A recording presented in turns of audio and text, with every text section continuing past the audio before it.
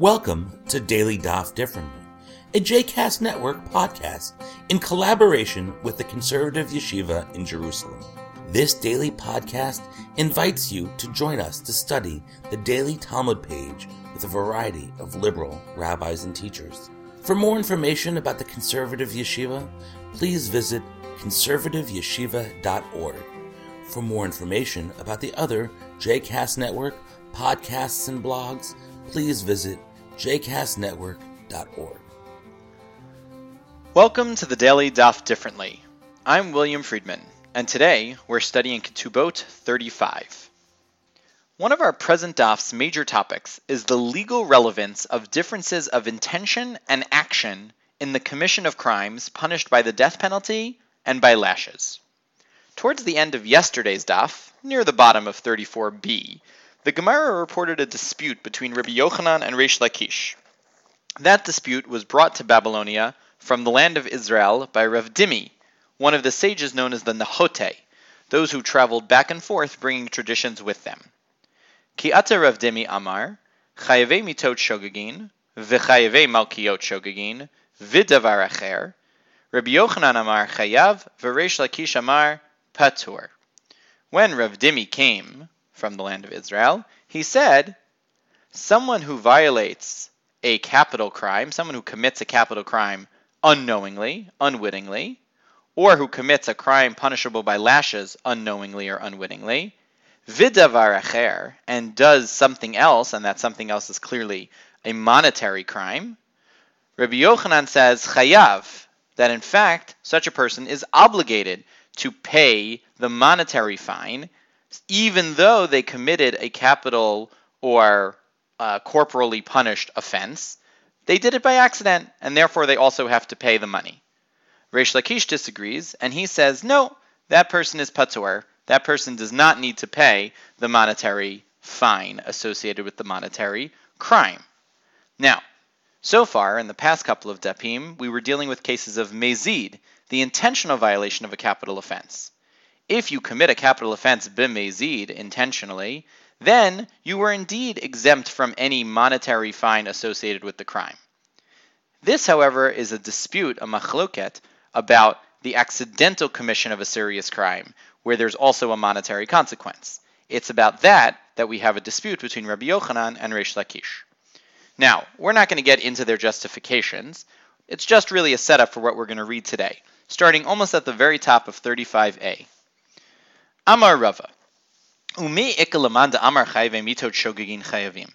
So Rava starts by challenging Rabbi Yochanan's position. Rava says, is there really anyone who thinks that someone who commits a capital crime by accident would have to pay? Chayav there meaning would have to pay the associated monetary offense. And he brings a proof from a Baraita. Veha, Tana devei Chizkiya, makeh adamu makeh behema. Ma makeh behema, lo chilakta bo bein b'shogeg, bein b'mezid, bein b'mitkavein l'she'ein mitkavein, bein derech yirida l'derech aliyah, l'fotro mamon, elo l'chayavo mamon. So even though that's only halfway through, let's just pause there. So Devei Chizkiya, the house of Chizkiya, invokes a verse in the Torah from Vayikra, from Leviticus, that juxtaposes when you have injured or killed a person with when you've injured or killed an animal. And it points out that in the case where you have injured or killed an animal, right, you've damaged somebody else's property, we don't make distinctions between shogeg or mezid. Whether you claim, oh, I didn't realize that killing someone else's animal was forbidden or not, or whether you did it on purpose.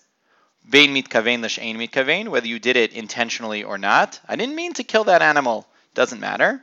Bein derech yirida l'derech aliyah, that means basically, could I have easily foreseen it or not? In all of these cases, we're not looking to exempt somebody from having to pay money. We're looking to make them pay money. They've damaged their neighbor's property, and therefore, they have to pay. So too, says this Baraita, makeh adam, af makeh adam, even somebody who injures or kills a human being. In such cases, we apply the same lack of desire to create distinctions. Lo tachlok bo bein b'shogeg bein b'mezid, bein mitkavein l'she'ein mitkavein, bein derech yirida l'derech aliyah. Right? We don't care whether you did it unknowingly or knowingly, whether you intended to injure or kill this person or not, or whether you could have foreseen it or not. In none of those cases do we care, because we're not looking l'chayavo mamon. We're not looking to actually obligate you to pay money. El lefotro mamon. We actually want to exempt you from paying money, because really we care that you get the proper punishment for having killed another human being. Whether that's the death penalty, whether that's exile, we don't care. We're just looking to give you the proper punishment, and we don't really care about the money. So Rava says on the basis of this baraita, it doesn't make any sense to him that there should be a position that says someone who commits a capital crime, even accidentally, should be forced to pay. And in fact, the Gemara's response is, yeah, Rava's right, and Ravin, that Rav Dimi, who brought the statement earlier, he was wrong. Ella, ki ata Ravin amar, chayve mitot shogagin, kule alma lo pligi difturin, ki pligi bechayve malkut shogagin v'davar acher. So when Ravin, who's another one of these nachote, another one of these sages that travel back and forth between Eretz Yisrael and Babylonia, he actually says that if someone commits a capital crime unknowingly, chayve mitot shogagin, everyone agrees that there's no disagreement that he is patur. He doesn't have to pay money. And when it says everybody agrees, what it really means is both Rabbi Yochanan and Reish Lakish. They do not disagree that you do not have to pay patur. You're exempt from paying any associated monetary fine if what you did was a capital offense, even if you did it accidentally. Ki pligi, where they do disagree, is in the case of chayve malkut shogagin v'davar acher, where you have done a lesser crime, one that only incurs lashes, and there's a monetary offense associated with that as well. In that case, in fact, they disagree over whether you have to pay or not.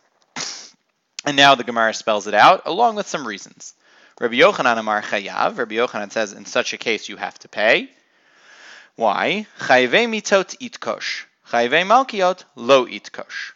That the cases in the Torah that involve chayve mitot, that involve capital crimes, are juxtaposed, and we'll talk about this in just 1 second, but chayve malkiot are not. Now, what does that actually mean? Rabbi Yochanan thinks that you have to pay any incidental monetary penalty in those cases because only capital crimes were analogized to property crimes in the verse quoted above and explicated in the Braita that Rava brought. And what does it mean they were analogized to property crimes? In the sense that we don't make distinctions and we're not interested in getting violators to pay money.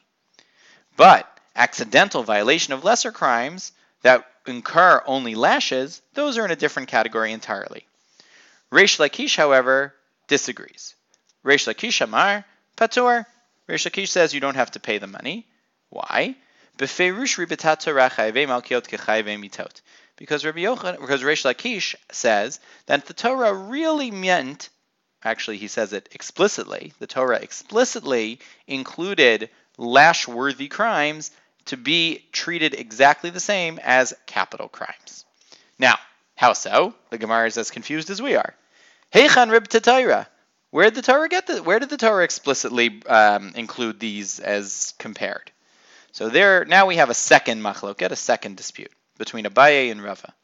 Amar Abaye, Atya Rasha Rasha. Rava Amar, Atya Maka Maka.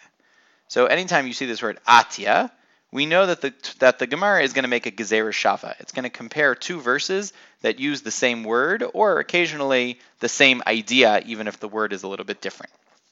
So, Abaye thinks that the Torah compares or equates lashworthy crimes and capital crimes because Numbers 35:31 says that one cannot take ransom, that's a payment, for a wicked murderer, a rasha, and Deuteronomy 25:2 uses that exact same word, rasha, to refer to someone being lashed for a crime.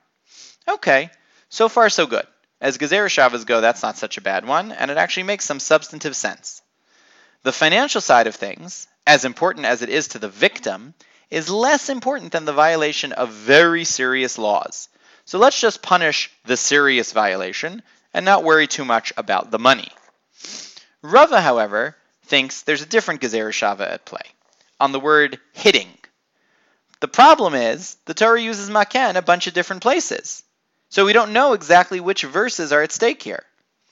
The Gemara continues. Amar le Rav Papa le Rava, hey makeh. Ilema umaka behema yishalmenu umaka adam yumad, hai biktelektiv. So Rav Papa is confused. It's neither of the two verses in Leviticus chapter 24 that talk about makeh really fit quite right.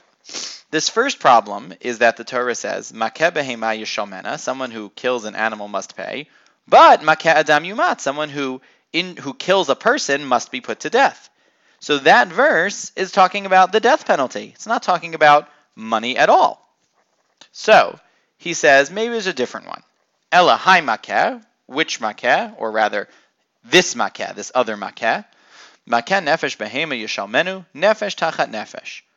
Usamich le, v'ish ki yitain mum ba'amito, ka'asher asa, ken ya'aseh lo. This is a quotation from Leviticus chapter 24, verses 18 to 19. That's a little bit better. Those verses refer to paying for hitting an animal, i.e. injuring it, then to the death penalty for killing a person, nefesh tachat nefesh, and then it talks about someone injuring a person getting some kind of physical punishment. There is a problem with this, however. V'hai, lav makehu. But this verse doesn't actually use makeh when it's talking about injuring the human being. So how can we compare the makeh nefesh behema, the killer of the animal, to the injurer of the human being? The Gemara's response, maybe it's Rava's own response, is quite fascinating. Anan haka'a ka'amrinan. We actually are making a gezerah shava. We're comparing the concept of hitting rather than the actual use of the word. Since verse 19 says, V'ish ki yitain mum ba'amito, a person who puts a blemish on his fellow, that means hitting. And so even though the same word isn't used, we can make a conceptual gezerah shava. This is relatively rare in the Talmud, and it's fascinating when they do it.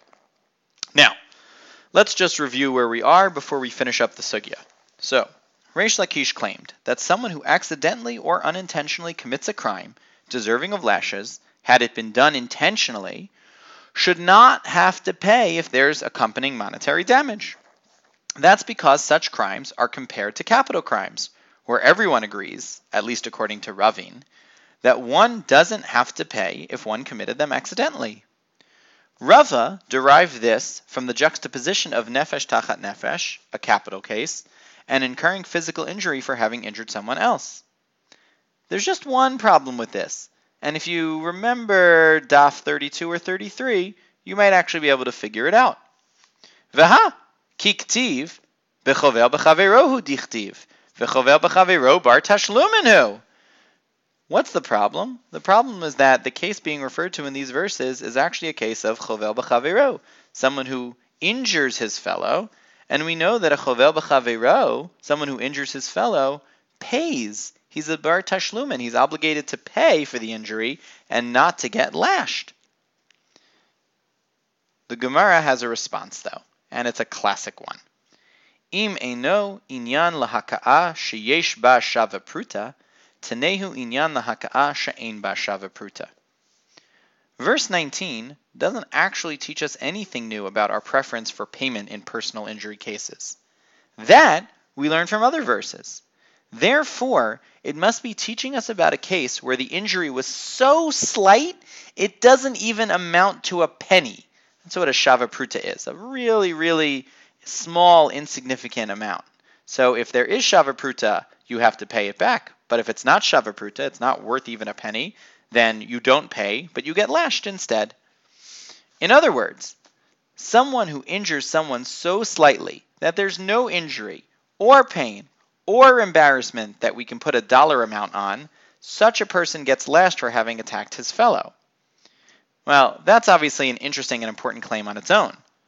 The rabbis see that interpersonal violence needs to be responded to. And while money, restitution, repayment, that's the normal response, if that doesn't work or can't be applied, then we can't just ignore it. Corporal punishment is needed. The Gemara concludes with one more logical problem. Sof sof lav bar tashlumin hu. Well, if we're trying to figure out if a lash-worthy crime committed accidentally that also causes monetary loss should be punished, didn't we just argue that there's no monetary loss here? How can we learn anything from that case? There were lashes, not repayment. The Gemara responds, Lo tzricha, debahade demachye kara shirayan delay. No, actually we need it, lo tzricha, we need it, because it's a case where in fact while he is hitting him in this very light fashion, not too painful, not too injurious, not too embarrassing, right, not worth a penny, he rips his garments, kara shirayan delay. That's how we can imagine the Torah is actually talking about our case. It is that very case that the Torah is addressing, according to the Gemara, and saying that lashes supersede my monetary obligation to pay him back for the shirt that I tore. Let's take a step back and reflect on what we've learned today. The fundamental question was whether serious crimes committed accidentally, resulting in monetary damage, require repayment. Initially, we thought this was a straight-up machloket, a dispute between Reish Lakish and Rabbi Yochanan. We then narrowed the debate to only cases of less serious crimes, those that would result in lashes if committed intentionally. We then focused on Reish Lakish's position that one would not need to pay for monetary damage in such cases because the Torah demands lashes when compensation for physical damage isn't at stake. What's the message here? I propose that the point is, compensating the victim for injury to his body is important. But when that is taken out of the picture, we are less concerned with property damage than we are with the violation of norms against committing serious crimes. Perhaps Reish Lakish would even say that the repayment of property damage in those circumstances would undermine the seriousness of the violation itself. I hope you've enjoyed today's episode of Daily Daf Differently, and that you'll join us again tomorrow for a new page. The music at the open and close of this episode is Ufros from the Epichorus album One Bead, available on Bandcamp, iTunes, and Spotify.